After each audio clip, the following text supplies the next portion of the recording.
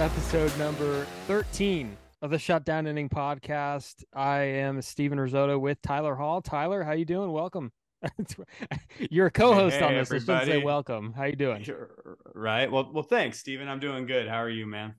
That's good. It's been good. It's been a good week. There's a lot going on. We're getting really closer to opening day. And speaking of opening day, we have somebody that is very familiar with opening day, spring training, all that fun stuff.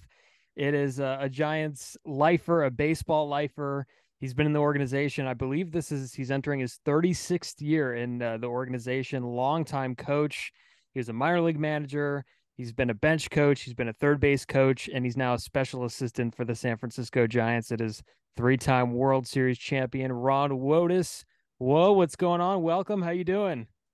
Good to see you again, Riz. And I like your background there, the Golden Gate. And it's real nice meeting your co-host here, Tyler. We were just talking earlier. We got a little history together, so it's great to see him again. Yeah. Just to give the listeners a little feedback on that background that Ron mentioned, as about a 13-year-old at Candlestick Park, Ron signed an autograph for 13-year-old Tyler. About 2 years later, I met him at Shea Stadium, and he talked to me about baseball and the Giants and everything for about 10 or 15 minutes. So I've been a fan of Mr. Wotus, as I've always called him, for life. And so, I've got a few jerseys. He signed one for me a few years back. And so, I've always my dad always jokes around that only I would be a big fan of the bench coach of a baseball team. So here we are. That's awesome. The only guy in the universe that maybe has multiple Ron Wotus jerseys, maybe outside of your household. Oh, whoa. So No, yeah. I think he's got my household beat too. Oh, okay. Interesting. What an Yeah, honor. yeah, definitely really cool. I'm glad that you guys could connect. But yeah, one thing we wanted to talk about, because spring training's coming up. It's right around the corner. I believe February 16th, that week. Pitchers and catchers report, position players maybe a few days later. You had the chance as bench coach to be in charge of a lot of spring trainings with scheduling and trying to figure out where players go, and just big part in spring training. So what is this time of year kind of like for you and trying to figure out all the mayhem that goes with it? Well, it starts about a month earlier, because once the first of the year hits, as a bench coach, if you're coordinating spring training like I did, you start calling your pitching coach, your hitting coach, especially the pitching coach and the hitting coaches, because you got to coordinate the pitching. You got to know, how many days you're going to throw. Are they going to throw every other day the first week, or are they going to go 2 days on, 1 day off? So you start the coordination, then you make up your schedules. And so you do a lot of prelim work before you go to camp. And now once you're in camp, you just make sure you touch base with all the coaches again. You got the appropriate time on the schedule. And it's pretty consuming to deal with. And of course, at this point in time, being a special assistant, I don't have to do that anymore. I've already gotten Kai Correa's schedules. Of course, I'm on the list there. And so we see he has those all set and ready to go. But there's a lot of behind the scenes work. There's no doubt about it. You're excited to go to spring, Riz, because everybody's tied for first. It's a new year. You want to get into good weather. It's an exciting time. But I can tell you, as a bench coach or a coach that's coordinating spring training, they're 12-hour days, because you're pushing the paper and you're on the computer an awful lot, and then you got to go out and get it all to the players and coordinate everything. And this year, real quick, this year's really interesting because there's the WBC happening. And I wanted to ask, because the WBC maybe throws a wrench in, some plans. I know the organizations are probably like a little iffy on their players participating. It's great for like the game, the global game, but I'm sure there might be, and you've gone through this a few times with some of your guys, there might be like a little hesitation. I know there's a few pitchers that might be participating. Is that always something that teams are talking about? Like, maybe a guy playing even winter ball, I guess it goes for that as well. Is there any hesitation with any of that this time of year when the WBC or anything like that's happening? Well, with winter ball, a lot of your players have played winter ball, but they're going to be done. So they come to spring training on time. You're aware if they went to the championship series, it gets pretty late, but there's no interruption of spring training. But you're right to the WBC, but MLB is really pushing this WBC. So as much as an organization, you may not want your star players to go play in the WBC, especially 8 years ago when the ramp up was like, we were real concerned. They only had like 8 days of workout or 2 weeks of workouts, and now your pitchers are in a competitive game. That doesn't happen. A spring training game in your first outing is a lot different than playing for your country, right? With only 2 weeks, and you're concerned somebody's going to get hurt, so you don't like to ramp them up that quick. But it throws a wrench into the schedule maker. And not only players, because you have a lot of players missing. The plus side is you get to get a look at some other pitchers or some other players when you are missing a lot of players. I think one year we had maybe 8 guys gone, and you got a chance to look at some other players, and that was nice. But not only players, we're missing coaches. We missed our trainer. Bam Bam was one of our coaches. He was gone, and for almost 3 weeks. And it was hard for me at first because you're so anal about doing things right in the spring, getting everybody to their work, everybody being on the same page, and then you're missing these guys for a couple weeks and coaches for 3 weeks, and it's like, my God, we're not going to be as prepared as we should, but it's all part of it today, and it's just part of the gig, really. Do teams have any say in how especially pitchers are used in the World Baseball Classic? Are WBC managers kind of mindful of the usage and how early in the kind of the ramp up these guys are, or is it kind of hope for the best? Well, I think it's a little bit hope for the best. I think what ratchets it up a notch is these players are playing for their country. And usually they're, older guys, veteran guys that have been around, and they kind of know their limitations and what they can do, et cetera, et cetera. Now, I know I've been involved with all-star games, obviously with Boch and us winning 3 World Series. There was a lot of conversation with the other managers, especially with the pitching. Position players, not as much, but other managers will usually call and say, hey, he's got a nagging injury here, or hey, if you can't, please, if you don't need my guy, I don't want him to throw if possible. So, there is some communication. I don't know how much is going on in WBC. I'm sure there's a little bit of it. Of course, Dave Righetti's the pitching coach for USA. I'll check with Bailey, and I might even call Rags and see if he's talking to anybody in our organization about our pitchers, because I know the coaches will probably reach out to the organization to get a little bit of feel. I know Rags will, because he's been a major league coach for a long, long time, and he's going to want to know, how the guy's doing. Is he ready to go? But again, this thing starts off so early. I think everybody's a little bit aware that they're not ramped up. But what do? You're playing a competitive game. So to answer your question, I'm sure there's some conversation. I can't be exact on how much is going on. Your guy D-Row there too. Yeah, D-Row, exactly. So yeah, I'll reach out to him too and find out. Well, I don't even know the list yet. Riz, you got the list of our guys that are going? The list? Yeah, so I think it's Logan Webb for Team USA. I know Jock Peterson, I believe, has committed to playing for Israel. I'm not really sure, but I did hear something that Camilo Doval might be pitching for Team Dominican. And then I think that's about it for the Giants. So I know Webb for sure committed to USA. Right. Well, we'll be losing our trainer as well. So Dave Greshner will be going to help the Netherlands again, as Bam Bam's the manager there. But there's plenty of help in spring training now. There's plenty of other people to pick up the slack.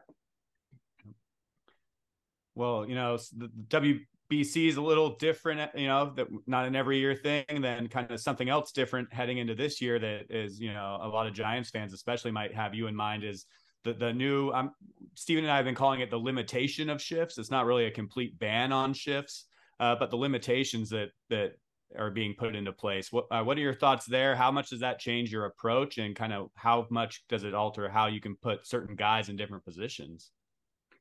Well, wouldn't alter my approach very much. Matter of fact, it would go back to the way I did it for my first 15 years in the league, right? I mean, we Yeah. weren't shifting. So, it would be an easy adjustment for me. Now, some of these guys that have been shifting the whole time, they probably don't have the experience to know when you're, playing straight up or you're not in the shift, the little nuances on how to cover the field.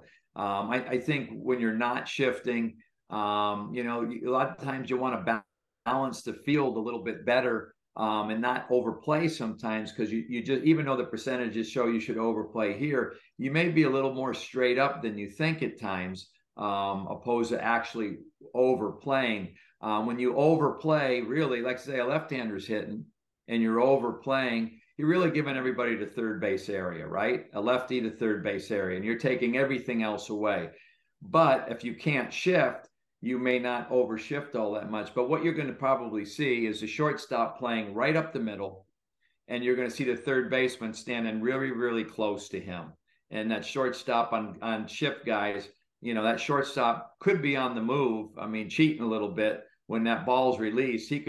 Some guys may be actually on the move before the ball is struck, getting over onto the second base side. So it'll be interesting to watch. I think it's good for the game.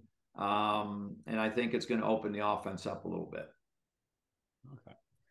Yeah, and then kind of staying on the defensive thread for a second, a lot of fans in general will think it's so easy to learn a new position, like, oh, it'll just throw that guy in the left or put that guy at first. How much work, especially at the major league level, does it take to kind of get a guy comfortable, or does the team assign them work to do at home and during the off season, or is it just come to Arizona ready to learn a new position and we'll just put the pedal to the metal?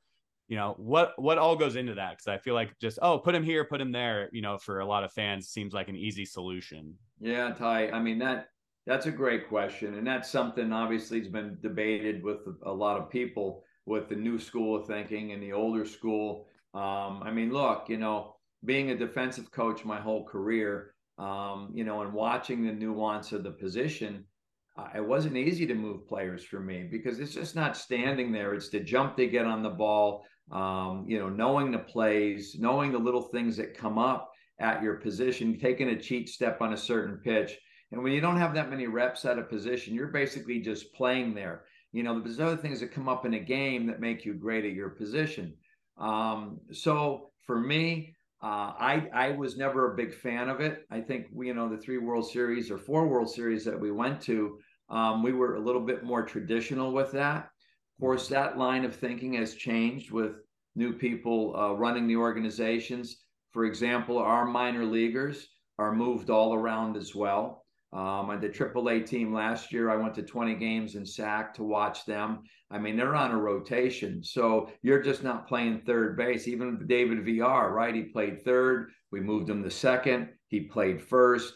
There's so much movement on the field. The days of you just being a shortstop and that's all you're playing, or a second baseman, are really going away. You may have a couple guys on the club that stay at one position, but now they're training them even in the minor leagues to move around. And I think it does suffer. Look, as developing a player, say Joe Panik's coming up, or when I was playing, I was a shortstop and they wanted me to learn second base. Well, they gave me a whole half a season of playing second base every single day.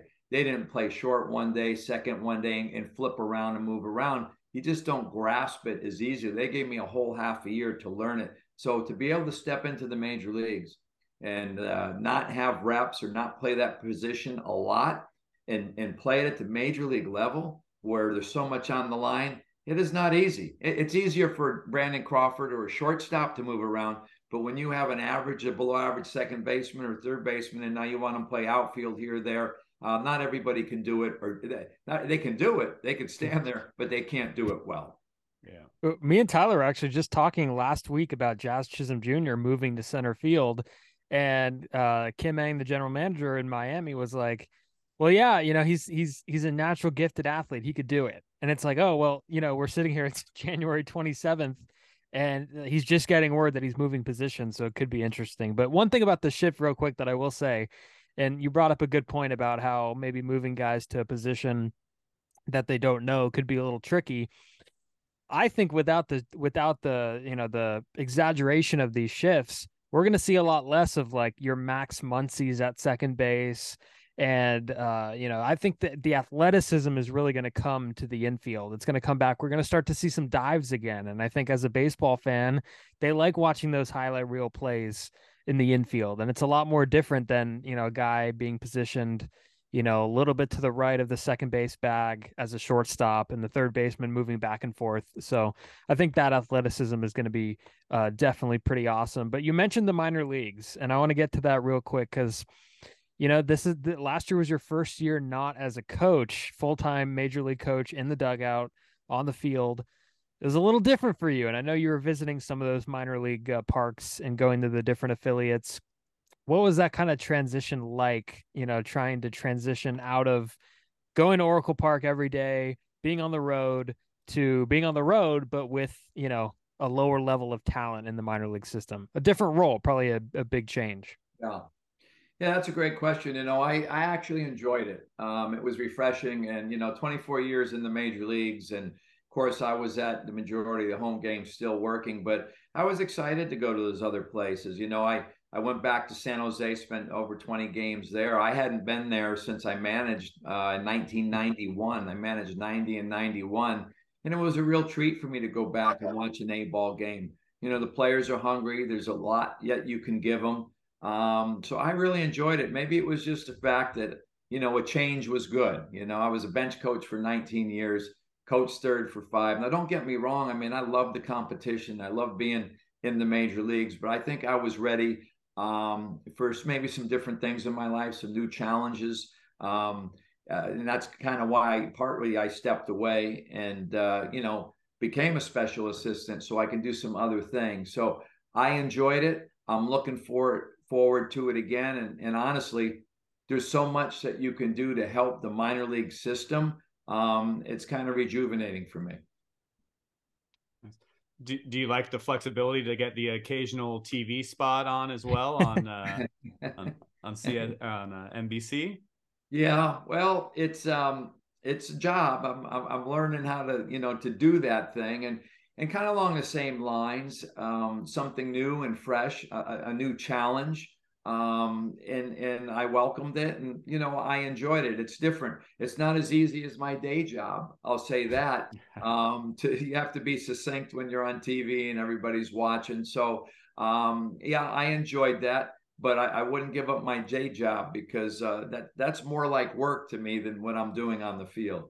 Well, if you think about it, like Marty Lurie has prepped you for that spot all of these years as being the professor. Like you used that and like you brought it to TV, and I thought that was excellent. And also, you're like a commercial star too. Like we see you digging into those cheesesteaks too.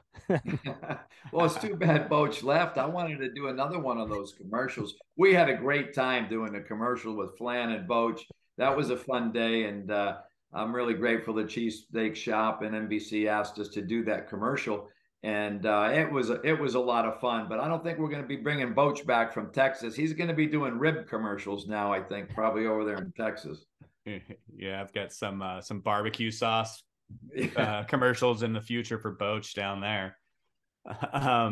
You had mentioned, it's kind of invigorating getting to the minor league level where the players are hungrier, or still trying to prove themselves. And I was always kind of curious.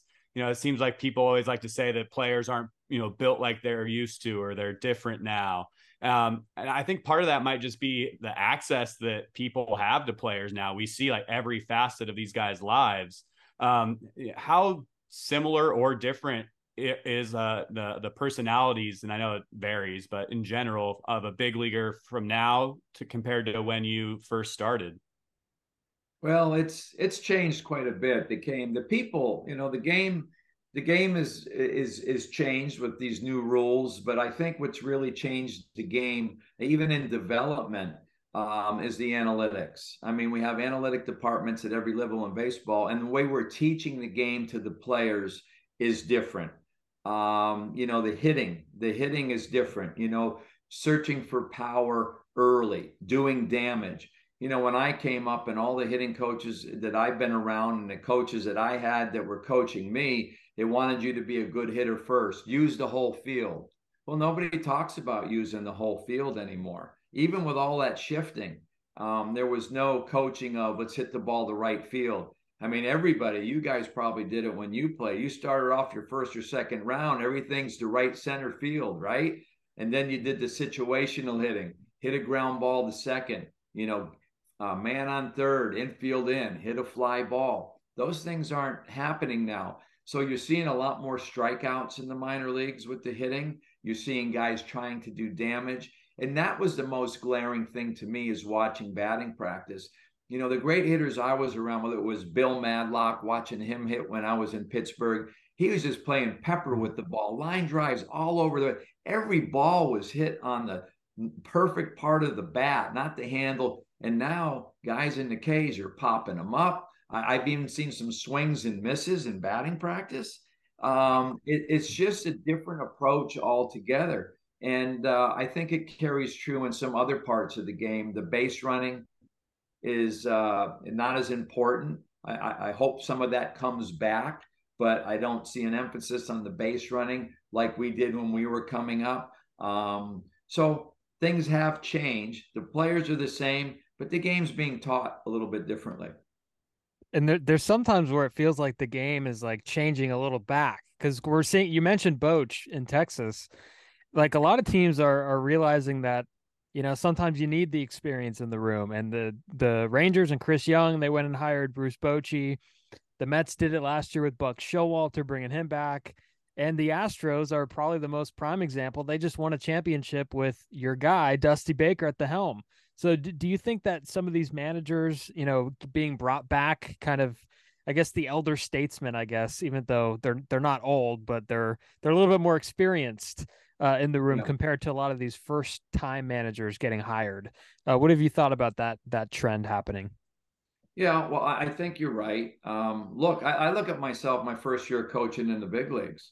I wasn't very good. I mean, I had so much to learn about working with a major league player, and I had played in the minor leagues for 11 years. I had played in the major leagues, and now I'm coaching the stars, the Jeff Kents, the Joe Carters, I'm coaching these guys, and you have to learn your craft. And I was fortunate to go through 8 years of teaching in the minor leagues. So I think there's no substitute for experience. If you're going to go have surgery, do you want a guy, his first time he's cutting on you, or you want somebody that's been there and he done that? And for me, I value experience. So I think definitely that a lot of guys that have been in the games and had the experiences that Dusty Baker has had in his life as a great player, for the Dodgers, the teammates he has, the things he learned, the advice he's gotten, and then to manage all these different players in his career, the Bonds, the Sosas, the Harpers, and then all the rookies. I mean, you can draw on that experience and you have something for anybody. So I think definitely that it wasn't a coincidence that we saw the Buck Showalters in there and the Snitkers and the Dusty Bakers and the list goes on. Even Rob Thompson, who's been in the game a long time, that team was able to come together. Not taking anything away from the other guys, but I think the analytics has really helped in a lot of ways. And I think some of these guys that have the experience before the analytics and now being able to use the analytics in a good way, not maybe too much or tempering it and blending the two. I think if you can blend the two, you're going to get the most out of what the game has to offer today, because there's no question the analytics can pick up on things that we couldn't see with the naked eye. The swing, especially the pitchers, the spin on the ball, what's going to get people out. So there's so many pluses to it, but I think blending the two is the real key. Yeah, definitely. I think, I've always kind of thought the same thing. If you could blend, not live by the computer, but also just incorporate that and also keep some of the, the stuff that we've been taught our whole lives, that's probably a good balance to have. One guy you mentioned there was Jeff Kent, and he was kind of in the news, especially here in the Bay Area recently in the last week or so for not, for basically falling off the ballot for the Hall of Fame. Pretty shocking how, one of the greatest offensive second basemen of all time could have so little support on the ballot. What's it like? I mean, specifically, and also just seeing some of these guys that you were able to coach in your career on the ballot. Yeah, well, it's great to see him on the ballot, but we had our 3-4 punch was Kent and Bonds, and neither of them got into the Hall of Fame. I mean, we went to the World Series, we had tremendous success with them. When you look at leading home run hitter for second basemen and the offensive numbers, and now I hear people talking about maybe his defense wasn't that good. Now we're talking about defense. I mean, who's gotten in the Hall of Fame because of their defense? Not many players. So I wanted him to get in. I'm probably speaking with my heart. I didn't look at his numbers and compare all the numbers. Scott Rowland is definitely well deserving. So is Todd Helton, who I think Todd Helton will get in. But it was Jeff's last attempt to get in, just like Bonds. And I was really pulling for him because, he was a little cantankerous. He wasn't easy for me to coach early. But you know what? He played hard, and he was one of the best clutch hitters that I've ever seen in my life. And I know some of the people argue that they don't believe in clutch hitters. RBIs are just a result of getting that many opportunities. And I disagree, because I see great players with the game on the line raise their level of concentration. And maybe that's all a clutch hitter is being able to raise your level of focus. And let's be honest, when you're playing every single day and you're playing, 3 weeks straight, and you're playing in a Monday night with 3,000, I'm sorry, it's not the same if you're playing in Dodger Stadium in the ninth inning with the game on the line and you need to win the game. So, being clutch, I do believe it. Some people have a knack for the RBI, but those things have kind of gone by the wayside as well. The RBI, the run producer, we don't view hitters in that manner anymore. And Jeff Kent, like, I'm sorry, his stats like completely rank very favorably next to the likes of Biggio and Ryan Sandberg and Roberto Alomar. And even next year, we're going to see Chase Utley on the ballot. And Chase Utley is going to get, I think, maybe even more support than Jeff Kent for whatever reason. And I think Kent leads second basemen in homers, RBIs, 290 lifetime hitter. And for whatever reason, he got 46% of the vote. And I think he'll eventually get in via the Veterans Committee. But definitely somebody that a little bit of a head scratcher, especially with the Bay Area ties. I think the Bay Area reacted accordingly, as they should have. A lot of people were upset. And speaking of former Giants, now it's weird to consider this next guy a former Giant, but you got word that Mike Murphy is going to hang up the spikes. I know he's hung up a lot of spikes before, like literally, but this time he's figuratively hanging up the spikes.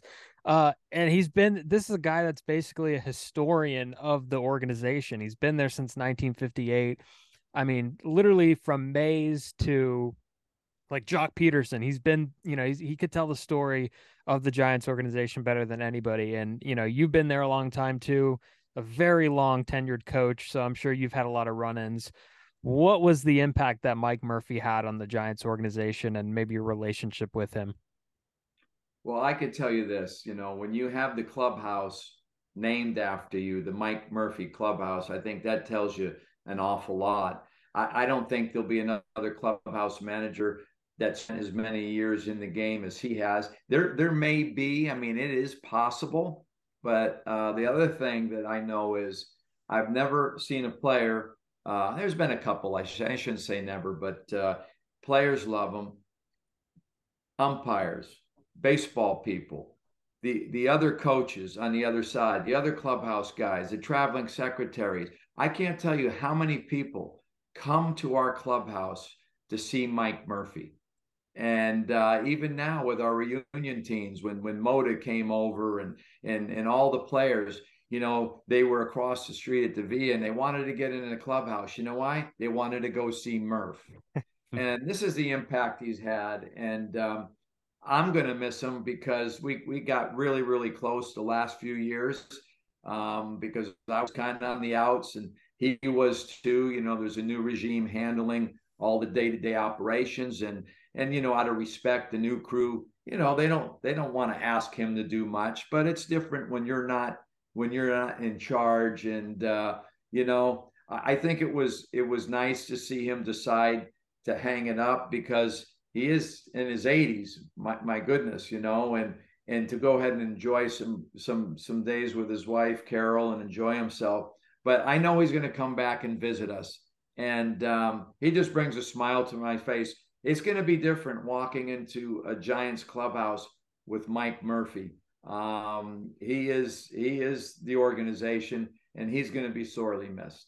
And real quick, right, my first time going into the Giants clubhouse post game when I was covering a game, the doors open, they swung open, and Mike Murphy was bending over to pick up someone's jersey on the ground. I'm like, wow, I'm here. I made it. There's Mike Murphy picking up laundry. So that's my Mike Murphy story. Well, I'll tell you what, Riz, a lot of his traditions are going to live on. I mean, you walk in a day game and Sinatra's playing, and there's nothing better. And he's sitting there with a donut and a coffee, and there's nobody in there yet. Coach is coming early, and it's just a peaceful thing. And I know Brad Grims has that Sinatra going on in the day, because it's the way he learned from Murph. And that'll be playing, I think, forever in the Giants clubhouse because of Mike Murphy. And I was listening to the radio because I heard Kruko or Kuiper. They said there's nobody on the planet has tighter lips than Murph when it comes to things that he's things he can and can't say. He will not say a bad word about anybody, and he won't kiss and tell. If this guy, he did write a book, but he didn't write the book he could have wrote. It would have been a bestseller. I'll tell you what, he knows where all the bodies are buried. He knows everything about these players, and he is not going to say one bad thing. That was his motto. I don't bother nobody. He always said that, and he's leave the players alone. And he's not gonna gossip one bit about anybody. Yeah, I think it'll be interesting to see, who gets the loudest cheer on opening day now, because it seems about for the past 10 or so years, Murph's gotten the biggest ovation on opening day, and hell of a career. Put him on the wall. Yeah. Let's do it. Put him on the wall. He's got to be on the wall. Yeah. Yeah. Well, I hope so. And, maybe they'll do something for him this year. But, Murph doesn't want any attention brought to him. That's the way it is. We talked about doing something last year for him in the clubhouse, because a lot of us knew he was going to step away. But we weren't sure. And, nobody wanted to push him out. I know I talked to him just recently, and he goes, I don't want anything. I had my time. He doesn't want any attention brought to himself, and he's so humble, and we're going to miss him. Definitely. Mr. Wotus, we're almost done here. We do something when we have guests. We're on the Shutdown Inning podcast. We call it the Speedy Shutdown. It's quick fire-ish, some baseball related questions, some not. It's almost like getting to know you a little bit better. So 5 quick questions for you. Number 1, to lead it off here. Hold on. Let me stretch. Okay. Gotta stretch. Right. There we go. I'm ready. All right. Number 1 here. If you could trade places with any player in today's game, who would it be? Ooh. Oh my goodness. Trade places with any player in today's game. Well, I'm going to have to go back to Derek Jeter. Nobody's jumping out in mind right now, but I could tell you what, Derek Jeter or Cal Ripken, maybe I'm stuck in the past, but I would have traded places with those two guys. I just have so much respect for both of them. Absolutely. I know that they're both, I think Jeter's one of Steven's favorites and Cal's one of mine. So there we go. Perfect. You want to take number 2, Steven? Yes, let's do it. So, I mean, you've probably seen a lot of good flicks over the years. What's the funniest movie of all time? The funniest movie? Well, I'll tell you, when I saw it, I just thought it was hilarious. And I saw it a long time ago. And, it jumps out to me. I'm sure there's a lot of other funnier movies, but I always got a kick out of the Blues Brothers. I love the Blues Brothers. Dan Aykroyd, right? And Belushi. Yeah, if you haven't seen it, Riz, I don't know if you've seen it or not. You may have to go out and watch this thing. I'm a very uncultured person when it comes to movies. I don't know if that's culture, but of course they had an album that came out too, and the music was actually pretty good. So check it out if you get a chance. I just started watching Rocky, so if that's any indication. Okay. I'll make sure he watches Blues Brothers. All right. We'll get it done. All right. Great. Number 3 here. If you could watch any player that you never saw live play, who would it be? Oh, geez. Well, I probably want to see Willie Mays. Um, got to know him. He's a great Giant, and he's called the greatest player that ever lived. And I would have liked to seen him day in and day out. I mean, I've seen a lot of video, but I'm going to go way back. I guess I'm living in the past, but Willie Mays would be the guy for me because, the conversation is always about him being the greatest player ever, and I'd love to have seen him. Did you get a chance to watch the documentary that came out recently about him? No, I did not, and I wasn't able to make the premiere, but I will watch that. But I think for me, as time passes, the allure of these guys, the Mays, even Babe Ruth would have been another guy. Go back in time and watch him play and just see what he was all about. Those things would be very interesting to me, more so than a current player today. Just to see if he called a shot in the World Yeah, Series. exactly. Hey, that's what I want to see. It's such a mythical figure. Mays too, of course. Number 4 here. If you could have any superpower, what would it be? It's a pretty loaded question there. Oh my goodness. Um, well, I think in this day and age, if I had a superpower, I like things to go back about 20 years and politically watch us all get along. I just ever since COVID and our politics today, I can't understand how we can't find any common ground. So I would like to fix all that and go back to a simpler time when politics, when people didn't, no matter what side of the aisle you're on, you'd find some common ground. What is right would be right, and you wouldn't just worry about your own party and your own power. Well, Tyler and I know who we're writing in next November. So Yeah, you didn't think I was going to be into the politics. I guess I'm watching too much politics, but that's what comes to mind. It really bothers me. Yeah, I agree. And then the last question here on the speedy shutdown with Ron Wotus. If you could do anything in sports, what would it be? So it could be any sport. It could be on the field, off the field. Steven and I did this together on a previous episode. And he said he would love to be, like a full-time sports writer. So it doesn't have to be on the field. It could be. Yeah. What would you want to do? I think I also said that I'd like to throw a perfect game. Okay. Well, there's so many sports. I played 3 sports in high school. Soccer was my favorite, and I could see so much joy being in these other sports as a great player. But I think a challenge would be, I'm watching this Netflix thing. What's it, Breakpoint, about the tennis players, and being the lone person. I've always been part of a team, so maybe being a great professional golfer and dealing with the pressure and the mental stress that goes along with that would be very, very challenging. And it's so different than the team sport that I've done. So that's what came to mind. I'm going to go with being a professional golfer and winning the Masters. There you go. There you go. That's pretty good. And I guess before we let you go, one last thing here. Giants off season, how would you summarize it? And what is there to look forward to in 2023?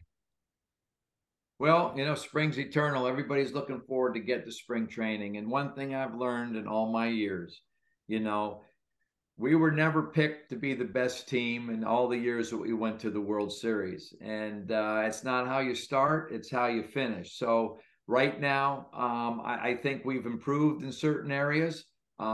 We've changed the mix a little bit. I think we're going to have some fresh faces and some fresh attitudes in the clubhouse. It's going to boil down to us now getting the most out of the players and getting it done. And you got to stay healthy to do that. And you have to be able to blend your players and go out and have the right culture to win games. So I'm looking forward to it. Sure, everybody would have loved to have had a Correa and another all-star quality player, but I think we've added some solid major league players. We have more major league players on our roster now than we did last year, and I think I think we're ready to go and compete in a very, very tough division, and that's the challenge that we're all looking forward to. There we go. There's the Giants fans who are looking for hope for next year. There we go. And now to our next half, on the next half an hour on Carlos Correa. We're going to talk about, no, just kidding. We won't talk about that. But anyways, Lo, I mean, we appreciate you coming on. This was a blast, and for you joining us for a few minutes. It was great to connect again. Well, it's a pleasure to be on with you, Riz, and good seeing you again, Ty. I mean, it's been a long time, and anytime you need someone to fill some time, give me a buzz. Absolutely. Oh yeah, Thanks, Jinx. Ron. And of course, you guys can follow Mr. Ron Wotus on Twitter. He's on Twitter at rwotus. Go check him out. And then the podcast, you could check that out on Spotify, YouTube, Apple, wherever you find your podcast, and on Twitter at shutdown_inning. So go check that out, and we will see you next time.